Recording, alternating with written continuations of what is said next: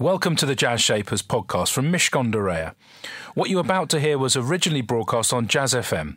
However, the music has been cut or shortened due to rights issues.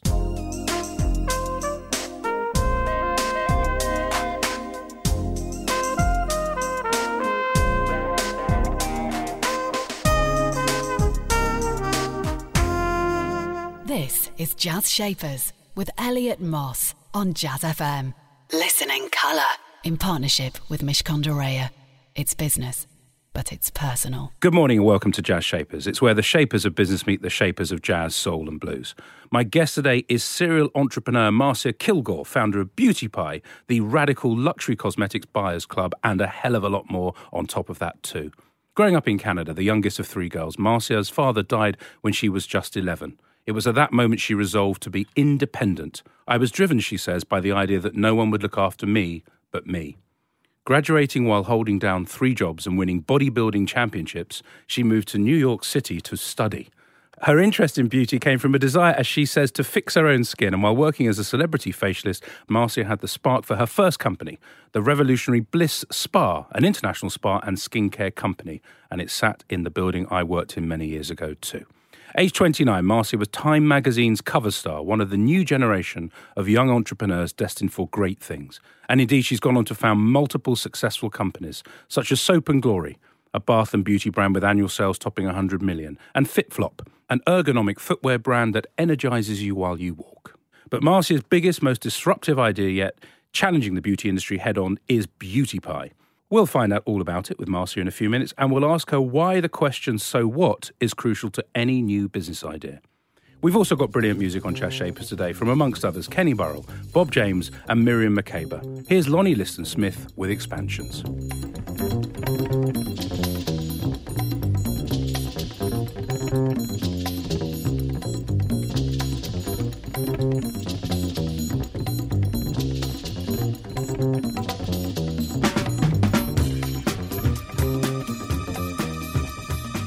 That was Lonnie Liston-Smith with Expansions. I'm very pleased and excited, overjoyed to say that Marcia Kilgore is here with me right now here on Jazz FM. It's brilliant to have you here. Elliot, it is brilliant to be here. Can I ask you a question?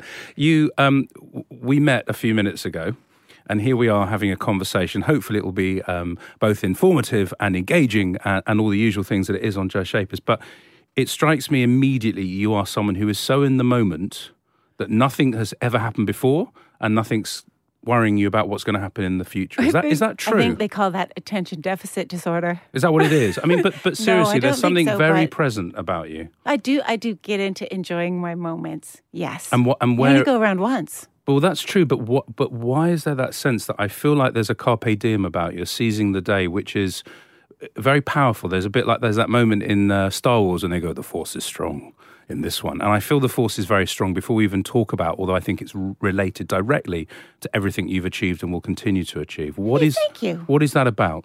Oh, God, I don't know. I think maybe a little bit of, my sister would always say I'm fearless, and that I've always been a bit fearless. And it's probably because I come from nothing, so I know how to be happy with nothing. And I know that you can be very happy with very little because it's about your relationships and how you're experiencing things that don't cost that much. And so I'm not that worried about, what the effects of something might be. Although, of course, I would never want to do something that hurts another person. So I'll live kind of freely. I'm a free thinker. And if that's the case, then what drives you to carry on setting these businesses up, which by your own admission, and you've done a few now, is stressful? And it's inherently stressful because to give birth to anything, whether it's a human or a business, is incredibly difficult. It is super difficult to start a business and super difficult to ride it out. I think I always say it's like pushing a boulder up a hill every day until you get to the point where it starts to roll by itself, and then inevitably it will hit a blockage and then it starts to roll backwards on you, and then you have to push again. And I think it's probably a combination of liking to be intellectually stimulated. So I love a challenge. Life has, started out being quite difficult for me. Not like some people, certainly everything is relative, but I never had it very easy. So I'm comfortable in a difficult situation. I like having problems to solve, but I also really love that big community that a business gives you. Lots of people to talk to, fun and interesting people. Especially now, you have social media, you have customers that are coming in and out. It's like a big family, really. And I love that because I don't want to be bored and I don't want to be lonely.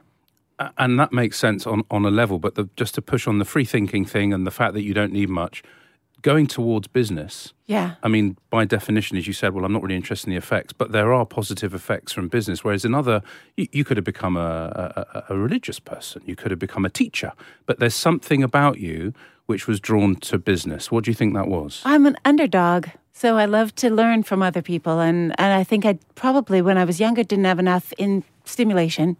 I lived in Saskatchewan in Canada, and there were 2 television channels which were quite average and 1 local newspaper, and it was 40 degrees below zero for 8 months of the year, and there was only a library a couple of miles away. So it was a situation where I found myself bored a lot. And I think in business you do run into a lot of great minds that you can learn from. There's a lot of psychological studies out there that you tap into, and a lot of other fascinating people who are trying to solve other problems.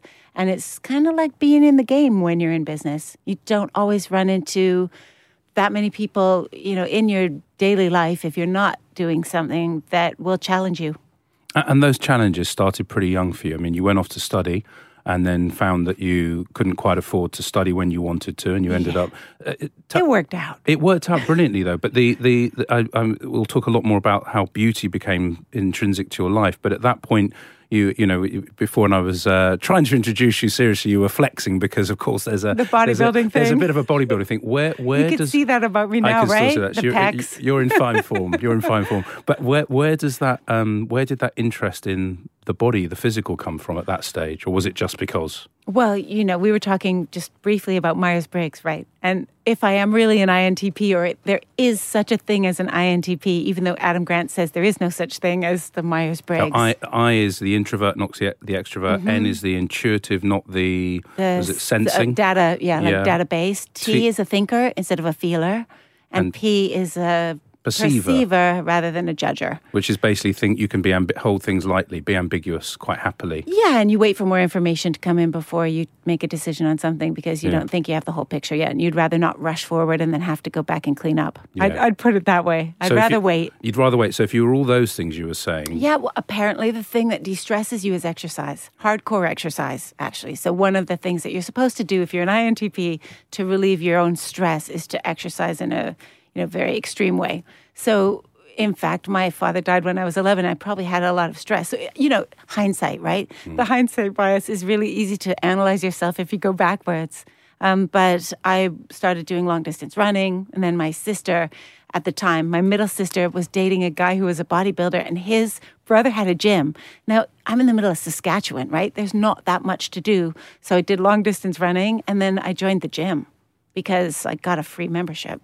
So I ended up being a bodybuilder because it was something challenging to do, and it also relieved, I suppose, the stress of being in a family where I'd lost my father, where it was, a very unsettling situation where I maybe didn't feel that security that you would probably want to if you had the super perfect childhood. Stay with me to find out about how the not super perfect childhood has helped Marcia Kilgore become who Marcia Kilgore is, which is a very successful entrepreneur. Time for some more music right now before we go back to her. It's Kenny Burrell with Wavy Gravy.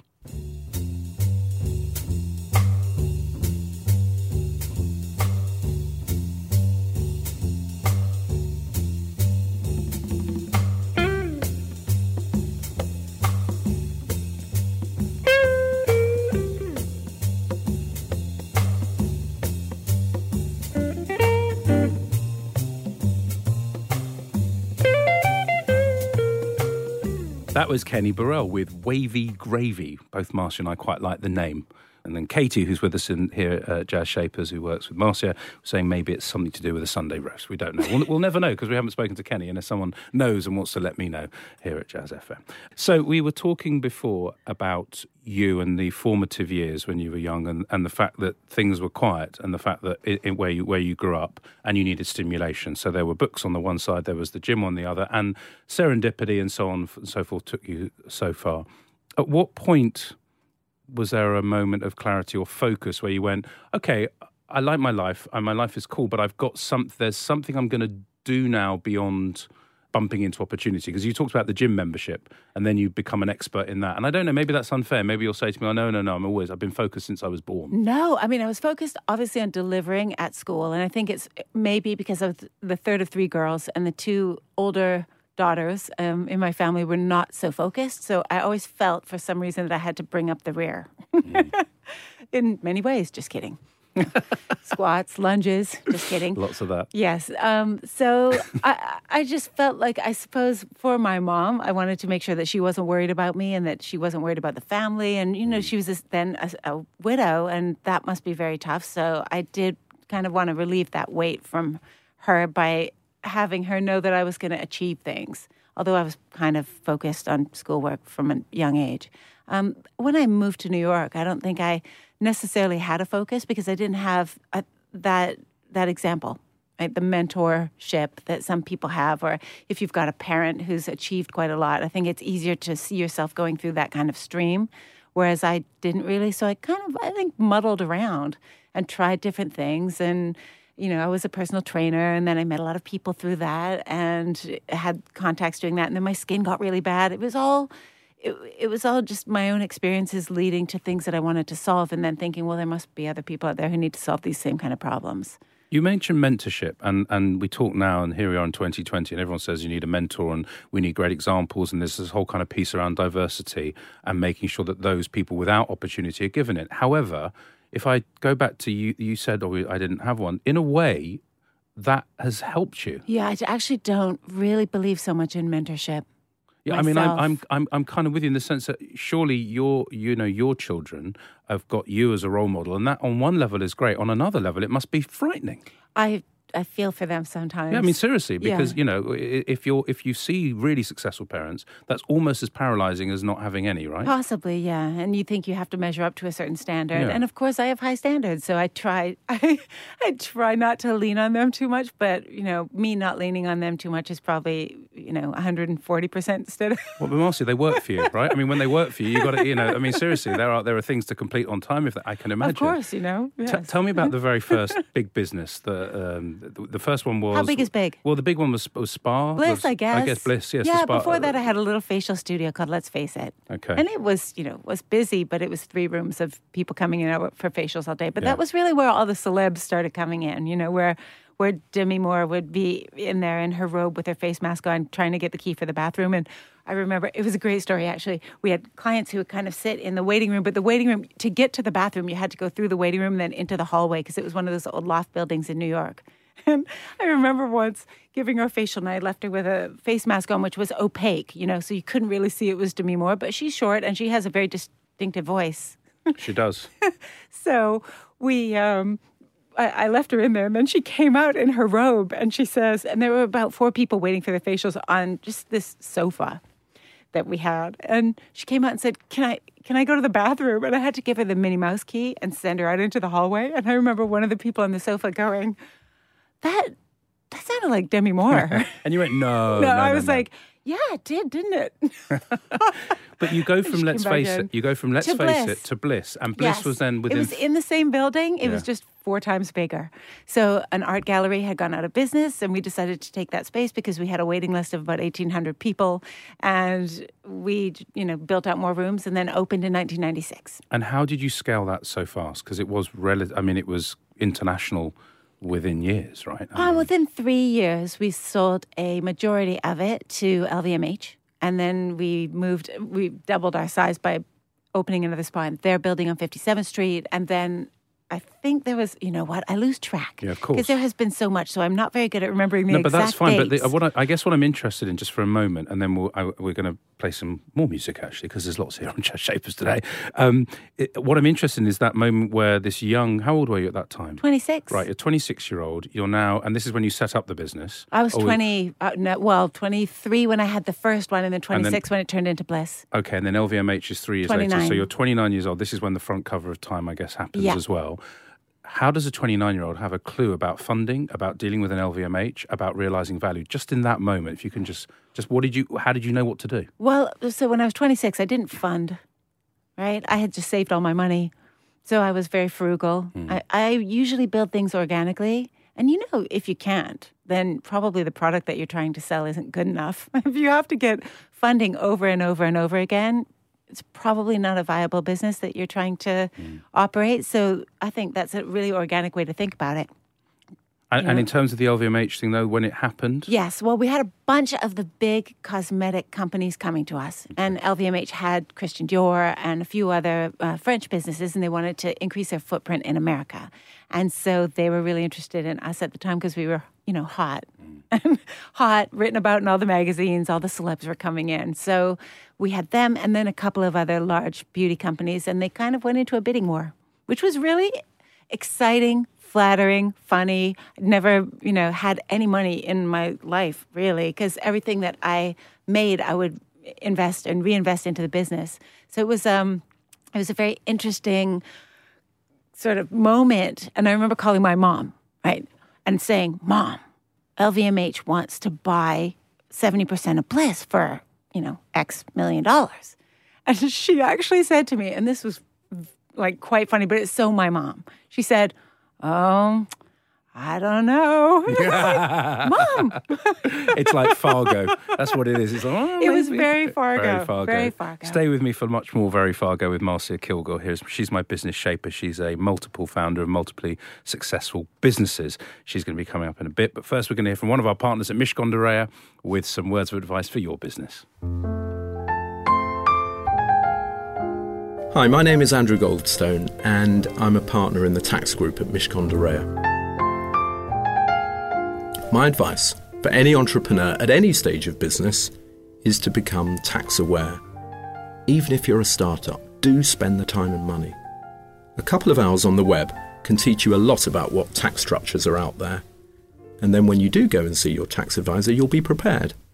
You won't be paying good money just to be told the basics. Instead, you'll get tailored tax advice on what really makes sense for you and your business. Jazz Shapers on Jazz FM. In partnership with Mishcon de Reya.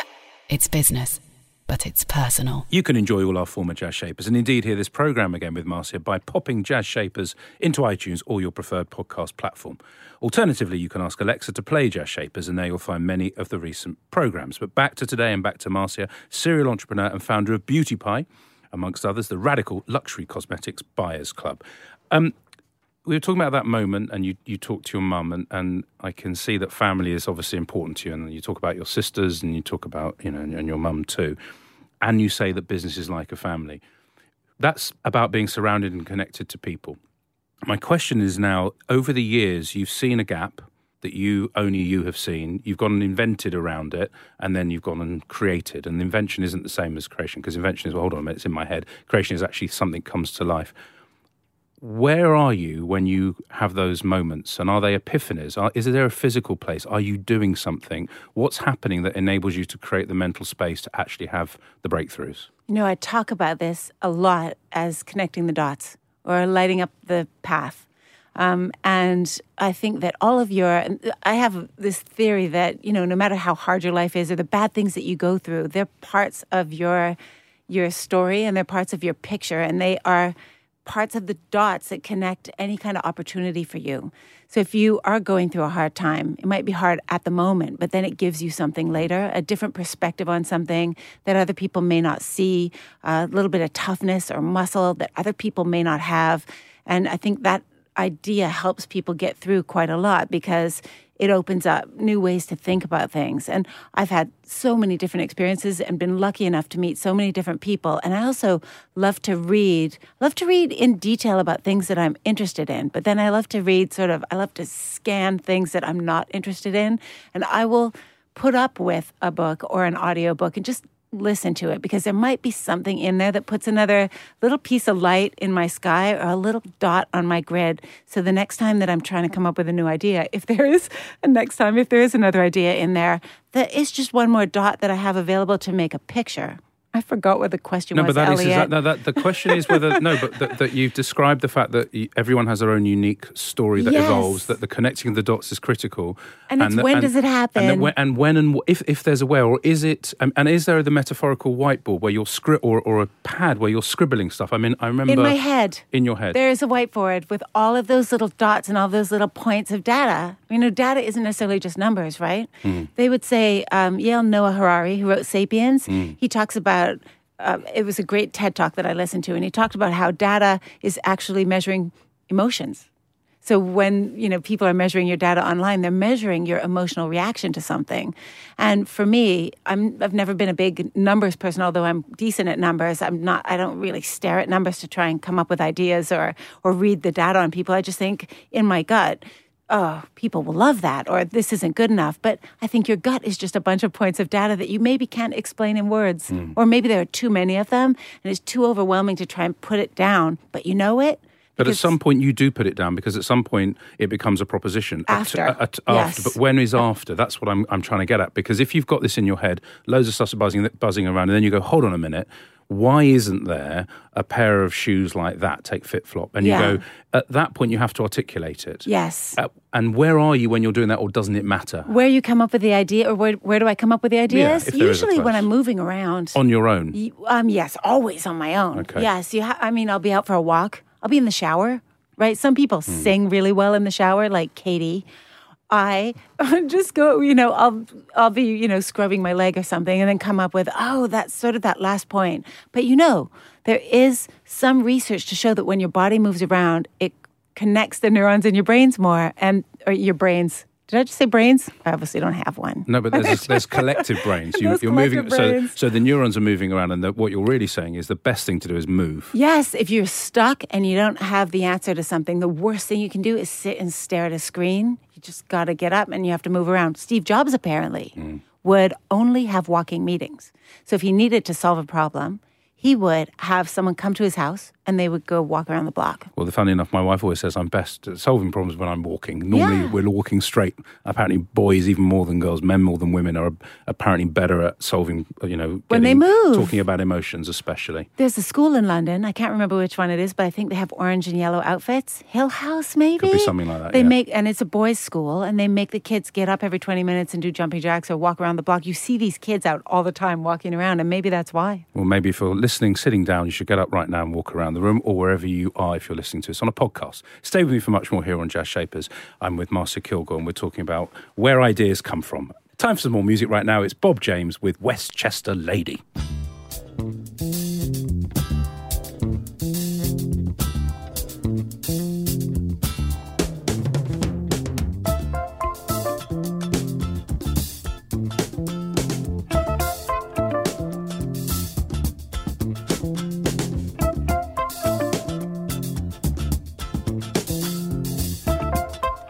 That was Westchester Lady from Bob James. Marcia Kilgore is my business shaper. We've been talking about the roots of ideas, connectivity, and don't worry about being in a difficult place, because that itself is juice for the future.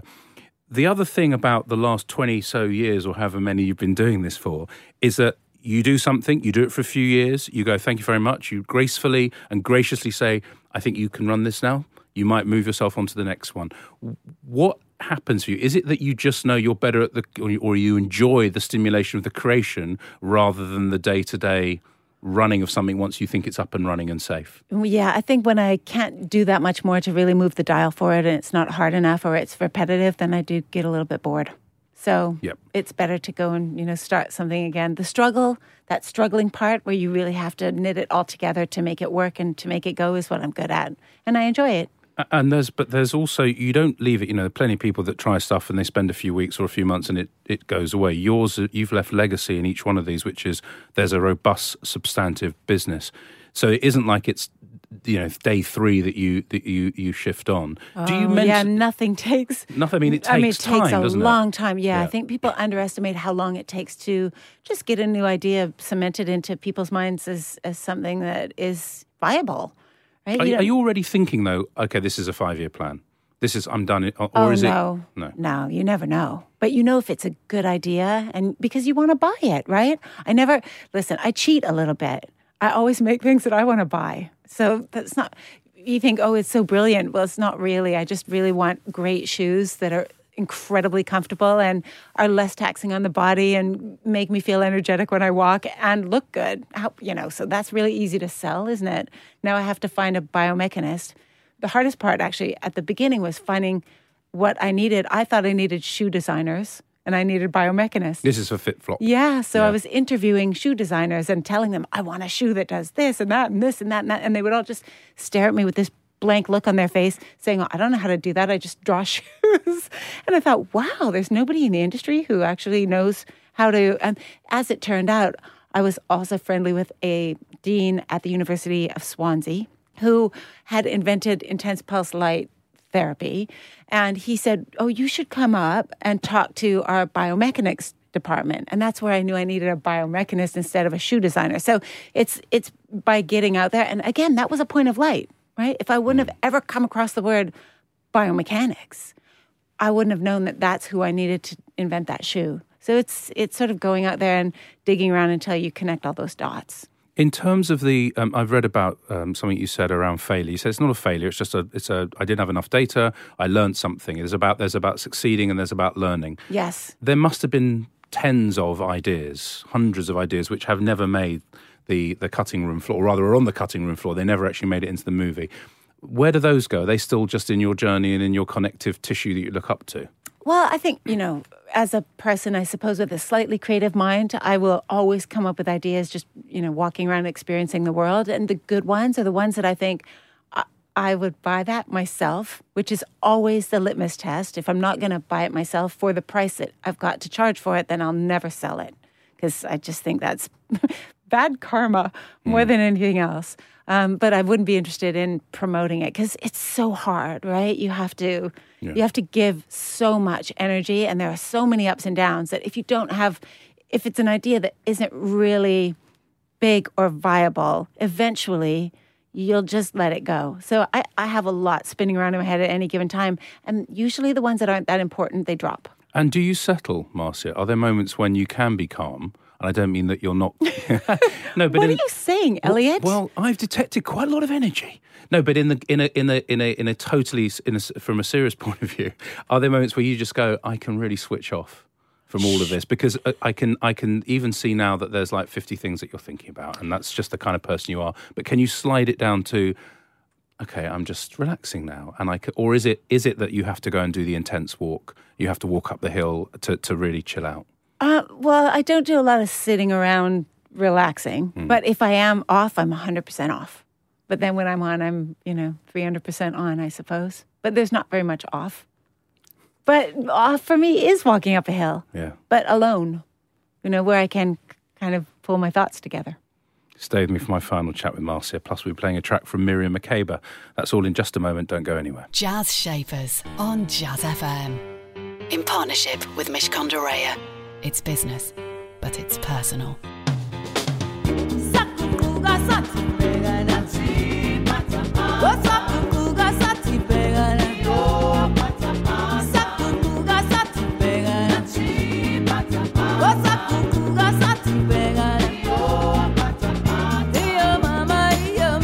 That was the incredibly upbeat Miriam Makeba, Putter, Putter.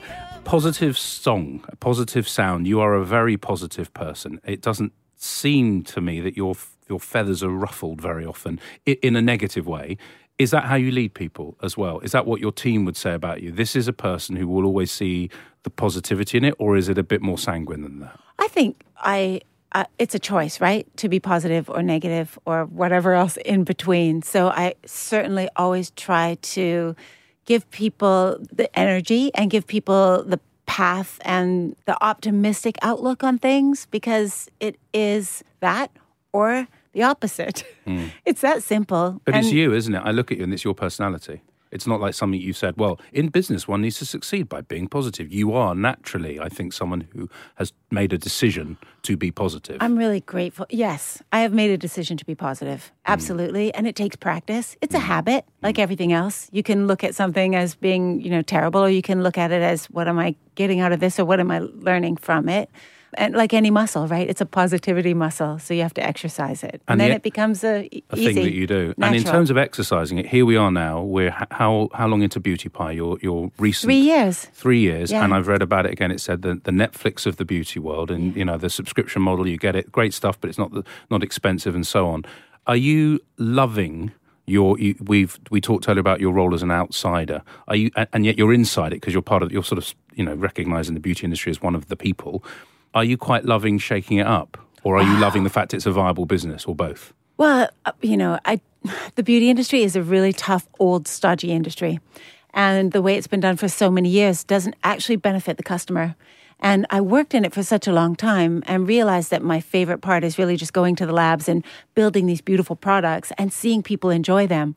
But the part in between, I really didn't enjoy, which was the retailers and the markups and trying to value engineer things backwards to make sure that you made enough money when, retailers take 60% of a retail price. And I thought, no one goes into product development anymore in beauty thinking, what does the customer want? They think all the way backwards from, well, the retailer's saying this, and I need to have a 60% margin for them, and then I need to back out of it, blah, blah, blah. And the product doesn't end up being, you're not focusing on the customer. And I just wanted to do it backwards. So I was a little afraid, I have to say. At the beginning, I thought, oh my God, I'm about to tell everyone that, their face creams and their high-tech Swiss moisturizers that they're paying £100 for actually really cost $10 to make, or £10. And I thought a lot of people would be really upset with me if I did that, a lot of people in the industry. And I did have that moment where I thought, I can't do this because everyone's going to kill me. And then I thought, I have to do this because so many more people will love me. And it really came down to that decision of, well, someone's got to shake it up and think about the customer again. Right? And get rid of all of those irrelevant layers that are in the beauty industry now. So why not me? And have there been voices that are negative? Have there been outward attacks, or has it been a bit more subtle than that? Nothing. Because what we're saying is true. So I don't think anyone can really say anything. Well, Beauty Pie, what they're saying about the prices of luxury beauty products and how much they really cost to make is true. And the Beauty Pie, there was a pop-up a few weeks ago. Ah, yes, there was. Whereabouts? And it's still going. And where is Harvey it? Nichols. Harvey now, Nichols. that was a shock for us because we are a real disruptor, right? We are showing people the bare bones of luxury beauty, and we're kind of pulling the mask off of it. And Harvey Nichols came to us. They've always been very tongue-in-cheek. They've got a good visionary leadership there, and they really understand what's hot now and what customers want. And they actually came to us and said, will you do a pop-up in the middle of Harvey Nichols' luxury beauty floor? So for me, I thought that was pretty brave of them. And talking of knowing what's hot and what's not, you obviously are not bad at this game, right? You've been doing it for a while. You keep kind of getting a tick in the box. If I was the headmaster or the headmistress, I'd be saying, well, this student of the world of business is doing pretty well. What do you think is next? Because if it's true that the money has no effect, and you only have to go and Google Marcia and find out that many businesses have sold for many millions, and you're sitting here like a normal person talking to me about what you're doing now, and as excited as you were comparing Uniqlo. Yeah, we're comparing Uniqlo with COS Uniqlo. and other wonderful brands and anything else that we might be wearing. So obviously it's not the money that drives you. Where in 5 years is Marcia Kilgore going to be? I think Beauty Pie will still be going very strong because it's such a big concept. And, like a Spotify or like a Netflix, it takes a really long time to really grow that and build the business in a wide way that can reach enough people. And the bigger it gets and the more members we have, obviously, the more that we can do for people.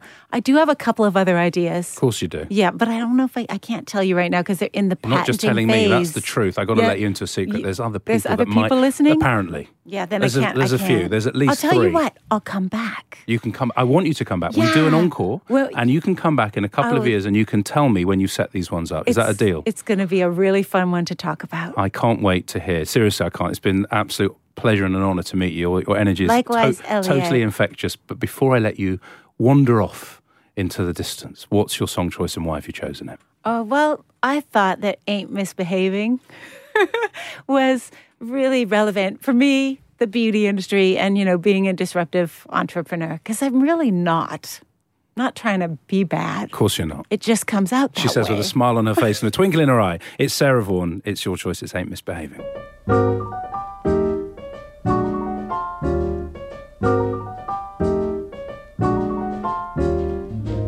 one to talk with all by myself. No one to walk with, but I'm happy on the shelf. Ain't misbehaving, saving all my love for you. That was Sarah Vaughan with Ain't Misbehaving, the song choice of my business shapers today, Marcia Kilgore. She saw herself as the underdog, always fighting the system, as it were. She talked about the decision she made to be positive. What a brilliant way of looking at life. And finally, she talked about that creative phase that she's always in. It's all about connecting the dots. That's it from me and Jazz Shapers. Have a good week. Jazz Shapers on Jazz FM. In partnership with Mishcon de Reya. It's business, but it's personal. We hope you enjoyed that edition of Jazz Shapers. You'll find hundreds more guests available for you to listen to in our archive. To find out more, just search Jazz Shapers in iTunes or your favourite podcast platform, or head over to mishcon.com/Jazz Shapers.